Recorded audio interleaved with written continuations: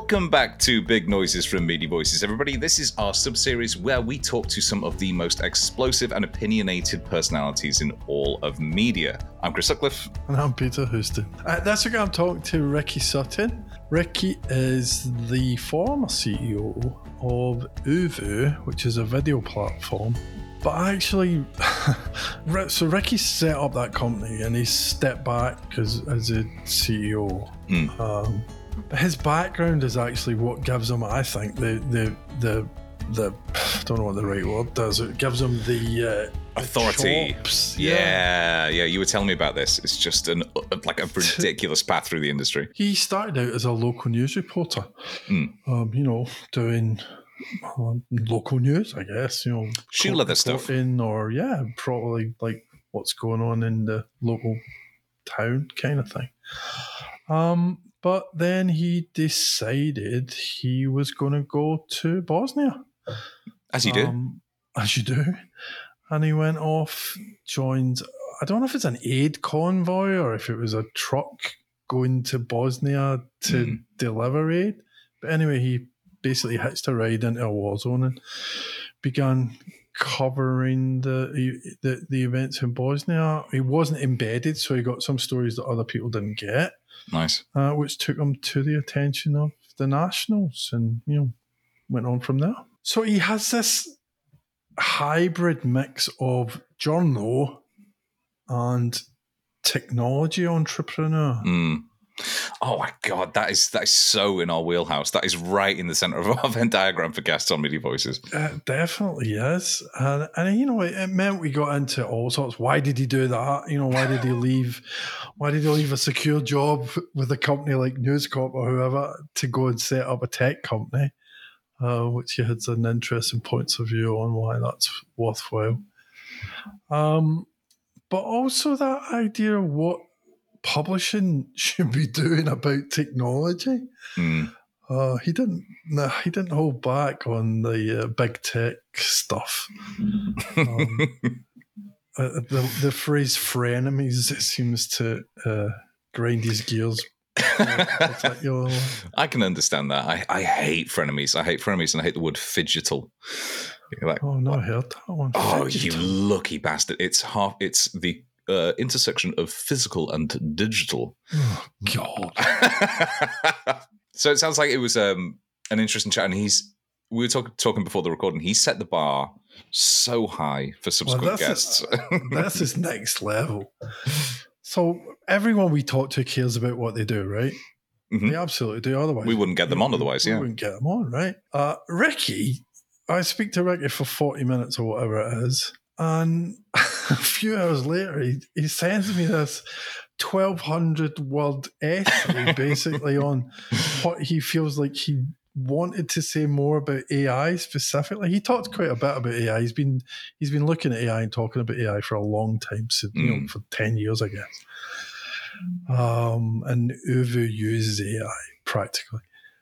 But he's looking at generative AI now and thinking, holy crap, this is going to change our business. And I guess he felt that we didn't talk enough about that on the podcast.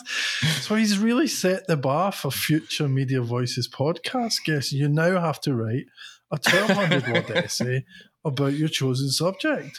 Yeah, we will be. I mean, effectively, we are basically saying, we want an essay-length exploration of something that we didn't get to on the podcast. Well, before we get into Ricky's interview then, and even before we get into publishing Ricky's article, we'd like to say thank you to Glide Publishing Platform for the support for this episode and the entire series. So if you don't know them yet, Glide is a content management system for publishers, which means you do not need to get involved with software, having to spend all your time and money iterating and experimenting with the CMS that you'll have to get rid of or redo in a year anyway. So services like Glide do all the content management for publishers of all sizes, large to small, so you can just go on with running titles and sites and being the success that your audiences need you to be. So there's no need to get roped into building any of the back-end tech. You can just use their cloud solutions and away you go. If you want to know more, go check a look at gpp.io, and thanks again to them for the support this episode and the entire series. Peter, how did you begin the interview? Well, as always, I asked him how he got where he is today as a former tech CEO from starting out as a local news reporter. Yeah, so I always wanted to be a journo from when I was 12 years old. It was my chance to see the world. I came from a small town called Keynsham near Bristol, and you were going to work in a double glazing factory, if I'd stayed there. And it just wasn't my path. I wanted to see the world. My dad was in the Navy. He was a big adventurer and he pushed me to do it. And so I left home at 16, and went to be a local news reporter, and absolutely loved it. And then realized really quickly that, if I played my cards right and if I used my energy, I could find my way up that path. And so fairly quickly I went from the Bath Evening Chronicle, tiny little local daily paper, to the Exeter Express and Echo, where I ended up on the news desk. I was about 18, I think. And then I went from there to the South Wales Echo in Cardiff, following my bosses, went with them. And then the opportunity was that in Cardiff, I was working on the news desk, and the war in the Balkans happened. So we had the Bosnian War started, and I figured out it was a war I could drive to, and it felt like a kind of career-making opportunity. So I talked my way onto an aid convoy, and went over there in a transit van and ended up spending nearly 4 months covering the war.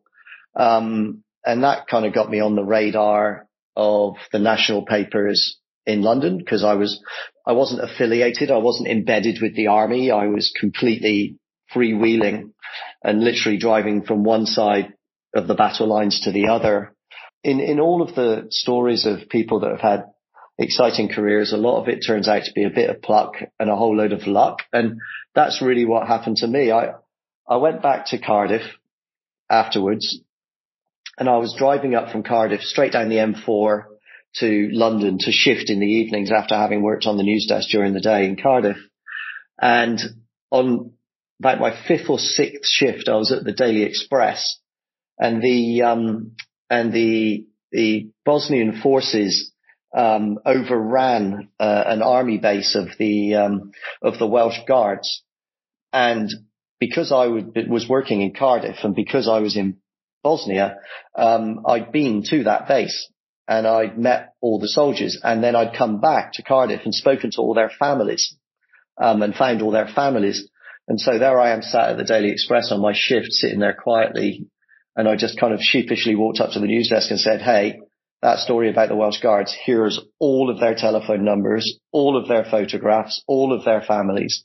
And we ended up with like 6 or 7 pages of the Daily Express the next day. None of it under my byline, by the way, but anyway. And they said, "Look, ace job," and they got me a job at the Sunday Mirror. And that was my entry into the Nationals. So, I suppose the lesson to take away is, if you get the chance to go and put yourself in their eye line, take it, because you never know when it will work out in your favor. So how'd you get from that to basically running a tech company? Actually, starting up a tech company, that's the big step, right? Yeah, well, being a journalist gives you lots of unusual skills, right? You have to be able to communicate complicated things. You have to learn things quickly. You have to be a jack of all trades. You have to be fearless, energetic, self-starter, all that kind of stuff. Every journalist is an entrepreneur. Otherwise, you wouldn't be a journalist, right? No one goes into journalism for the money, do they? Or because it's an easy ride. Yeah, that's not the reason you choose to do it. You do it because you have a passion, a mission. I didn't have an intention to end my journalism career being a direct reporter or news desk or managing editor or whatever. I just eventually figured that what I was doing was good for one media company, but the media industry as a whole needed bigger solutions. And I kind of thought I had some ideas for that. And so I figured that video was the thing that needed fixing the most at the time. It's probably AI now, but at the time it was video. And I knew enough about that to try and fix it. So I started Uvu with the intention of putting a relevant video in every article in the world, because I knew that every media company in the world had the same problem with video. If we could find a way to productize a solution for the entire world for publisher video, then we'd be successful. And so it was kind of fashionable and exciting to be an entrepreneur. And so that was how Uvu started, just bloody-minded journalistic approach to go and solve a problem I knew everybody had. How long ago was that? Started the company in December 2017. It's hard work, right? You know, we went 4 years before we were funded, went 4 years without a salary.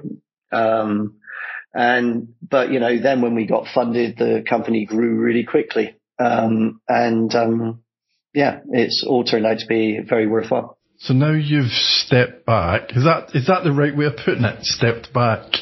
Oh, this is a tough one. Yeah, look, Uvu now delivers video to about 400 million people a month across publishers around the world. So it got really big, and it's now a proper company. It's not a startup anymore. It's a proper company, and it needs different type of management to run a company when it's a big company rather than when it's a small company. And I just realized that I'm a startup guy. I want to create things. And I was in the way. I'm not the right manager for a company that's mature. So we spent a year planning for a handover to a new CEO. And 5 weeks ago, I handed the company over to him and to the board. And I'm now doing my absolute level best to stay out of their way while they do what the company needs to do. And now, funnily enough, I've dropped out of Uvu at just the point that AI is impacting on the entire world. And so timing is everything. And so, you know, I happened to be on a news desk on the M4 when a war started in Europe. I've just stepped out of a company that I started after a couple of years right into the dawn of the AI era. So for me, it feels like another opportunity to go and really focus on that, because that's really going to impact on the media industry. So I'm interested in this idea that you left the publisher, you know, and a big publisher, to go off and start a technology company. Why not make that technology inside that publisher with all the support that they could give? Yeah, it makes sense that that's what you do, right? So understand a little bit of the journey here. So I was managing editor of digital at News Corp in Australia, and loved the job, but I also knew that I'd really have to break some eggs, and I'd really have to adapt quickly, probably more quickly than I could in a big company, and take risks that company would be uncomfortable with. And so I took quite an unusual strategic decision. Despite holding that senior management position at News Corp, I quit and I took a maternity cover 6-month job at MSN, doing entertainment and video for Microsoft. And the reason I did that was because I took a massive pay cut, but the reason was I wanted to go to a tech company trying to be a media company to see how they were going against a media company trying to be tech. And I wanted to see which of those two companies was going to get to a sweet spot first. And I found that neither of them really had a direct line to get there. And so that's why I was so certain that there was a need for an entrepreneurial approach. So now I had some tech experience and I had a lot of media experience.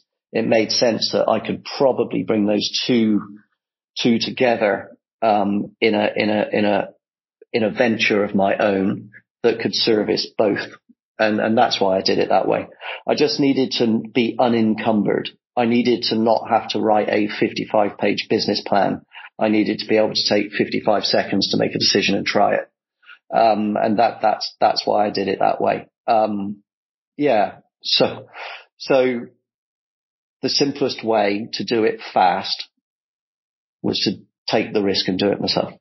So the other way that publishers do this is they go to the platforms and they take advantage of whatever functionality the platforms are delivering. I've seen, particularly on LinkedIn, you set yourself against some of that. I heard you talk about them as trillionaire delivery boys, paper boys. That relationship between big tech, not necessarily startups, but between big tech and publishers, how do you see that? Do you see that as broken or fixable, or how do you see it? Oh, it's broken, and I don't think it is fixable. But I think that actually the media, I'm contrarian here. I think the media holds the high ground here. So my trillionaire paperboy commentary that's been picked up a couple of times is about the fact that I sat in a newsroom or went to a war or found something out. That's really hard to do. And then you have to prove it, you have to publish it, and you have to feel really proud of it. And that's what journalism is. But I also was a paperboy when I was young, which was my job to take someone's brilliant work, stick it on the back of my bike, and then ride it and throw it into someone's garden. And all that search is and tech is really, for me in the world today, is distribution. So they're the paper boys. They're not the creators.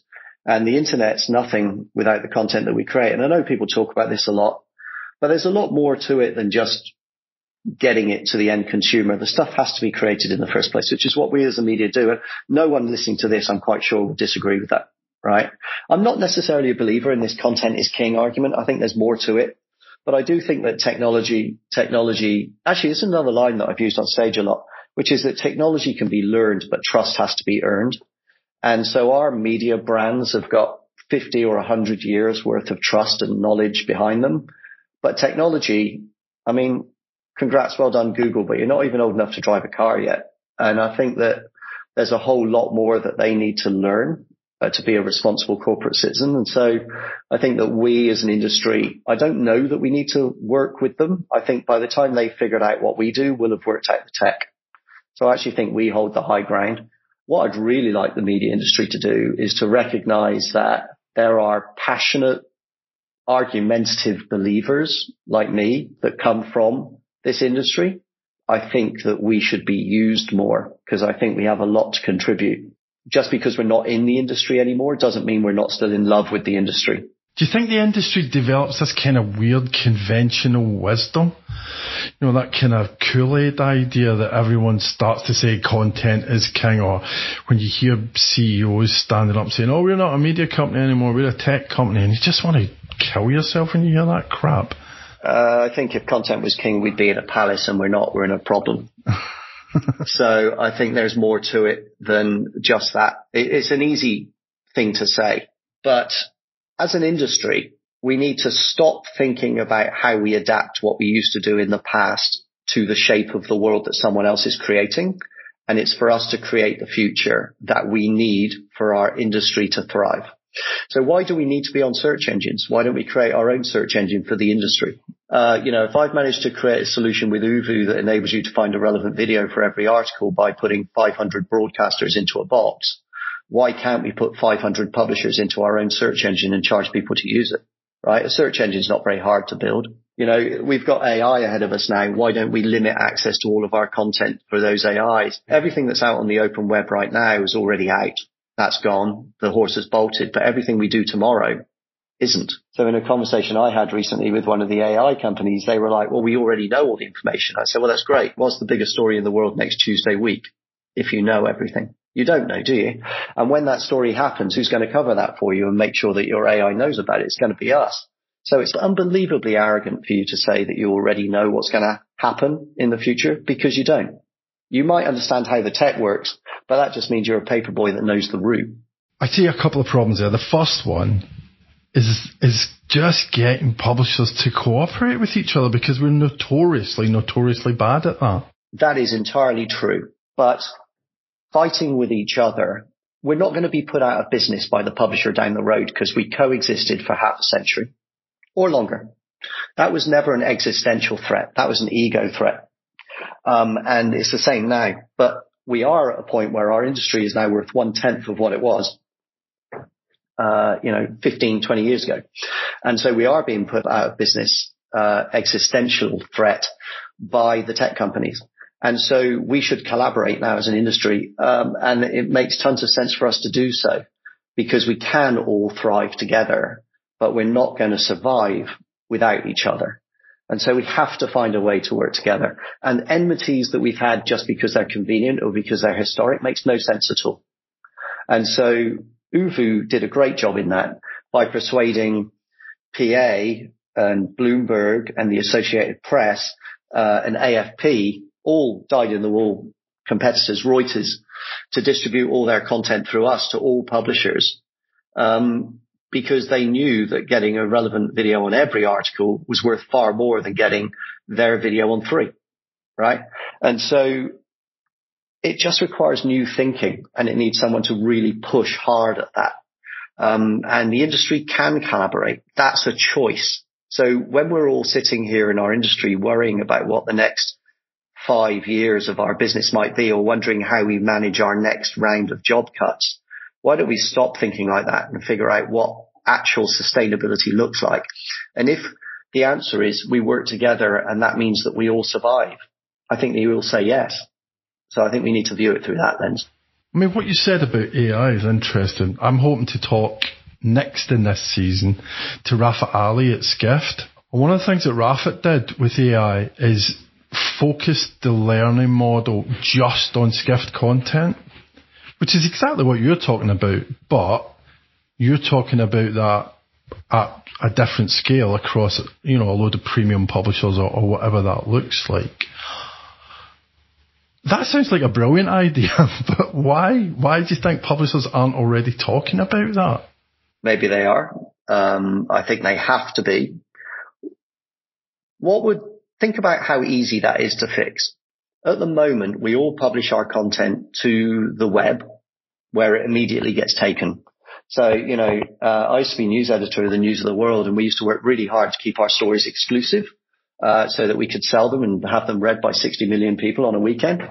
And here we are now that our stories are exclusive for 0.00034 of a second when Google indexes it. Exclusivity doesn't work in that model. So wouldn't the sensible thing to do would be to get all of the members of INMA and all of the members of WAN-IFRA to all agree as an industry to put all of our content into one data center, and then to put a firewall up on it, and not to just let it all go out to the world. Let's be selective of where it goes. Why don't we get a coalition of the willing amongst publishers to control distribution? It's incredibly uncomfortable for media companies to think about that because, at the moment, the number of page views I generate is where I sit in my league table of excellence. But if it's not paying you any money, what's the point? You can't buy a Mercedes with page views. It doesn't count. It just doesn't work. And so what we need to do is we need to think about how do we secure our content and then allow it to go to the people who are going to pay for it. We've done it already with paywalls on our sites. Why don't we do the same thing with search engines and with AI? Why don't we put it in a locked box and only let it out to those that are going to pay you for it? So that idea of collaboration is one thing. What about regulation? People are even what Sam Altman's already talking about. You need regulation in AI, but I'm thinking more broadly, just regulation of tech in general. Do you think that's useful, important? I think it's important. I think it takes too long, and by the time it's been done, the horse has bolted. So, as we're recording this, OpenAI, the ChatGPT company's been kind of known to the public for about 5-6 months. And in each of those months, it's added the entire value of News Corp to its market cap, right? So it's already 5 times as big as News Corp after 5 months. It's right that they should talk about regulation, but it's also a really good way of ensuring that the government moves more slowly, right? So, of course, we have to ensure that we have ethics for AI in the same way as we have rules for publishers, but those rules typically haven't applied to tech companies. And when they are applied, it's usually so late that the company's already $1 trillion company and $1 billion fine doesn't matter. So I don't think that's the answer. I think the answer is here. Long before we get to regulation, we're going to have an industry-wide technology solution long before we need to get to governments fixing it. A decade is going to be too long. Do you really think that OpenAI is going to be sitting there thinking, I'm really, really worried about what the UK government or the Australian government or the Canadian government's going to do when their company's worth $2 trillion and rising.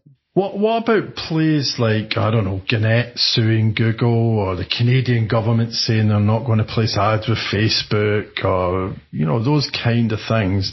Do they make a difference? They're all the right things to do. Here in Australia, we were the first to give this a go and trying to regulate.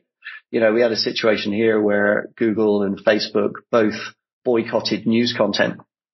I'm sure you might remember, what actually happened. If you went to try and find an article on a newspaper here during the height of COVID, it relocated you to a newspaper that Google had chosen in America.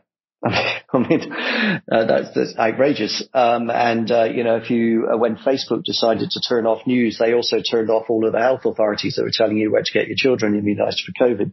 These are the people we're supposed to believe are in control of the tech, right? It felt like a colossal error.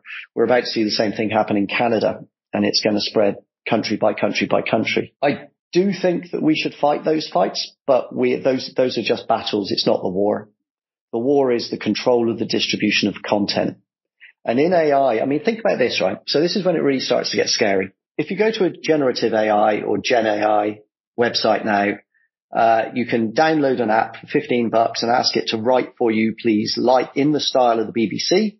And please go and find these 12 BBC stories and rewrite them for me so they're not identifiable. And then please republish them on the web under these URLs and then add programmatic advertising to them, please, and send me the check.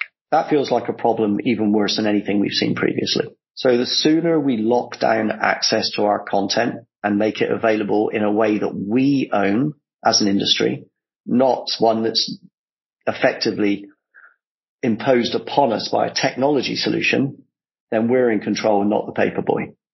And that has to happen.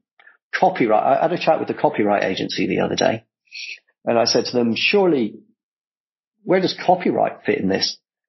And their response to me was, it takes us 5 years on average to bring a copyright action, and 5 copyright infringements have happened in the time that we've been having this conversation, which means we're 25 years away from resolution just on the offences committed in the last 60 seconds.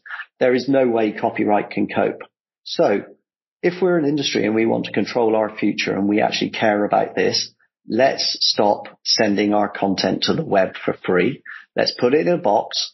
Let's make the walls on it very high. Let's top it with razor ribbon, and let's only let it out to people that we want to work with, right? Wouldn't it be fun? And I'm being a bit mischievous here, but wouldn't it be fun if the entire media industry said that it would only sell its content to Google or Microsoft? What price do you think you'd get then? The issue of that one, again, for me, comes right back to that collaboration thing, though. It's a united front. How do you make that happen? Well, Google is a $2 trillion company. Microsoft is a $2 trillion company. And OpenAI is about to be a $2 trillion company. If Google or Microsoft, which owns 49% of OpenAI, if only one of those companies is going to have access to all of the world's news stories from January 1, 2024, how much do you think they're going to pay for that? So do you think the industry is interested in trying to find a way to limp along and earn some money from advertising on the way? Or are they more interested in being paid $20 billion a year, rising in line with the value of the company for their content going forward? Do you think an auction between Google and Microsoft would be worth something? I do. I'm not entirely sure it's a more ridiculous idea than thinking that we're going to continue to be paid for advertising when OpenAI means our entire homepage can be stolen in 10 minutes. You've been talking about AI for a long time, right? You were talking about it 10 years ago. I actually had a rumour that you were at a conference in Vegas where your billboard was bigger than Britney. That is true. That's an ego thing. I was asked to speak at a conference for IBM, and IBM had a massive billboard over the Las Vegas Strip. It's the first time I'd ever been to Vegas. I nearly fell over in the street as I went past the billboard. But as if there wasn't enough to see in Vegas. Look, we've been using AI at Uvu since the company started in 2017. The logic was we wanted to be able to build technology that could read articles, watch videos, and match them together. That was the first idea.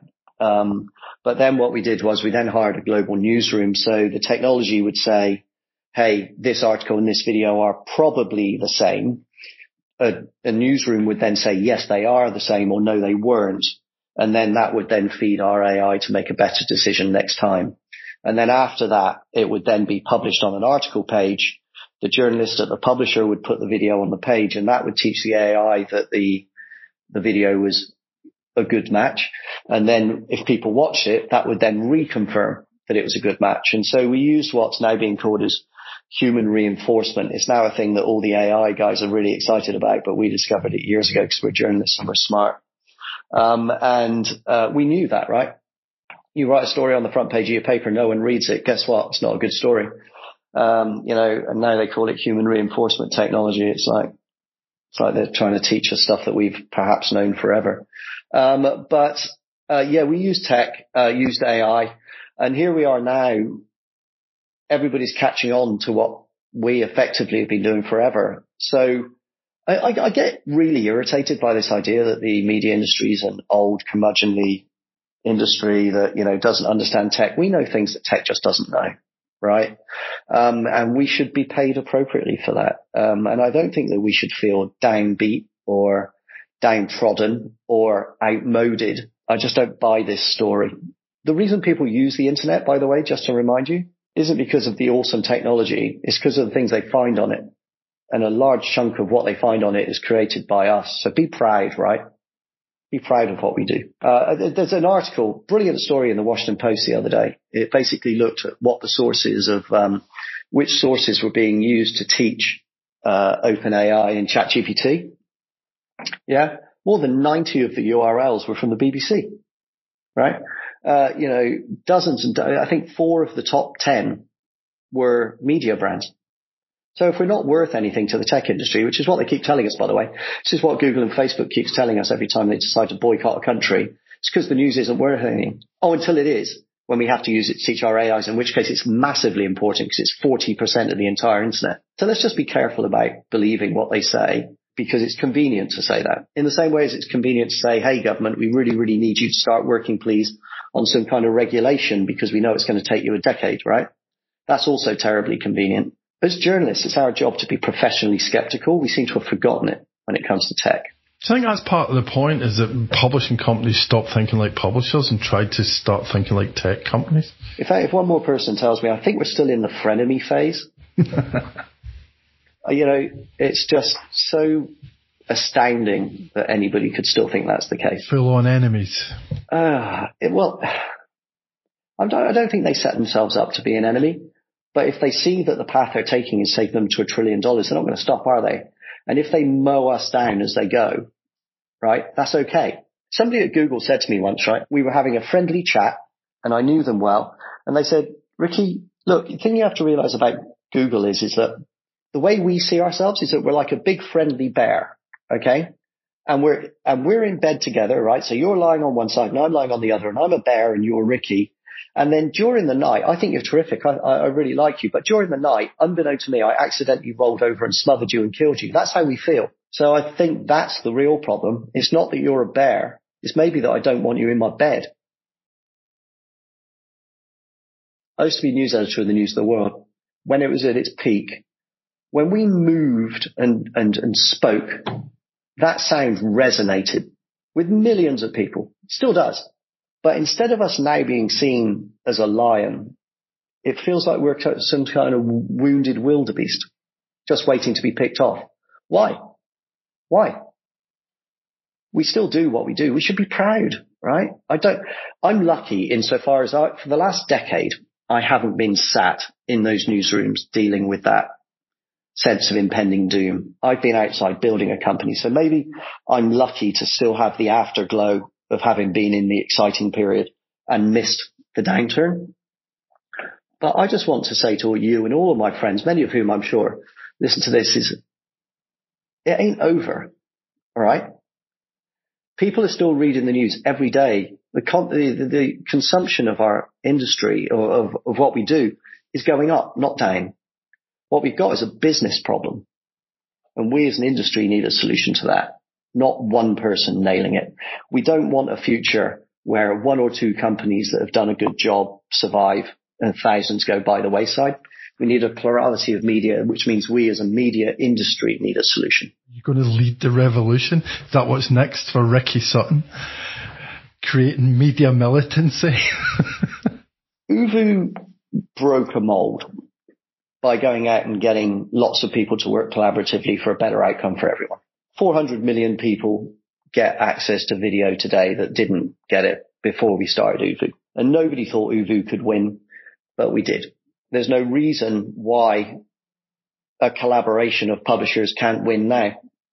We're so much more powerful together. And sometimes when I go to industry events and I hear all the great ideas and I listen to people talking about the things that they're doing, but then when you get to the bar, people are a bit more modest and a little bit more downtrodden. And you look at all these media industries and individually we're ants fighting against elephants, fighting against big tech. But as an industry, we're a bigger elephant. So wouldn't it make more sense to fight with the power that you have? It's not about militancy. It's about partnership. It's about our industry standing up for what we believe in. We've got industry groups. Let's find a way to think together, right? Because I worry that this AI era is going to be more damaging than any of the ones we've seen before. It's going to be worse than the internet. It's going to be worse than search. It's going to be worse than social. I hate to say it, but I really hope it isn't. But this one could be fatal. So if we have to find a way to work together, surely now is the time. Well, thanks so much to Ricky for his time on the recording and for this essay that we'll be publishing. And thank you to Peter for actually doing the interview as well.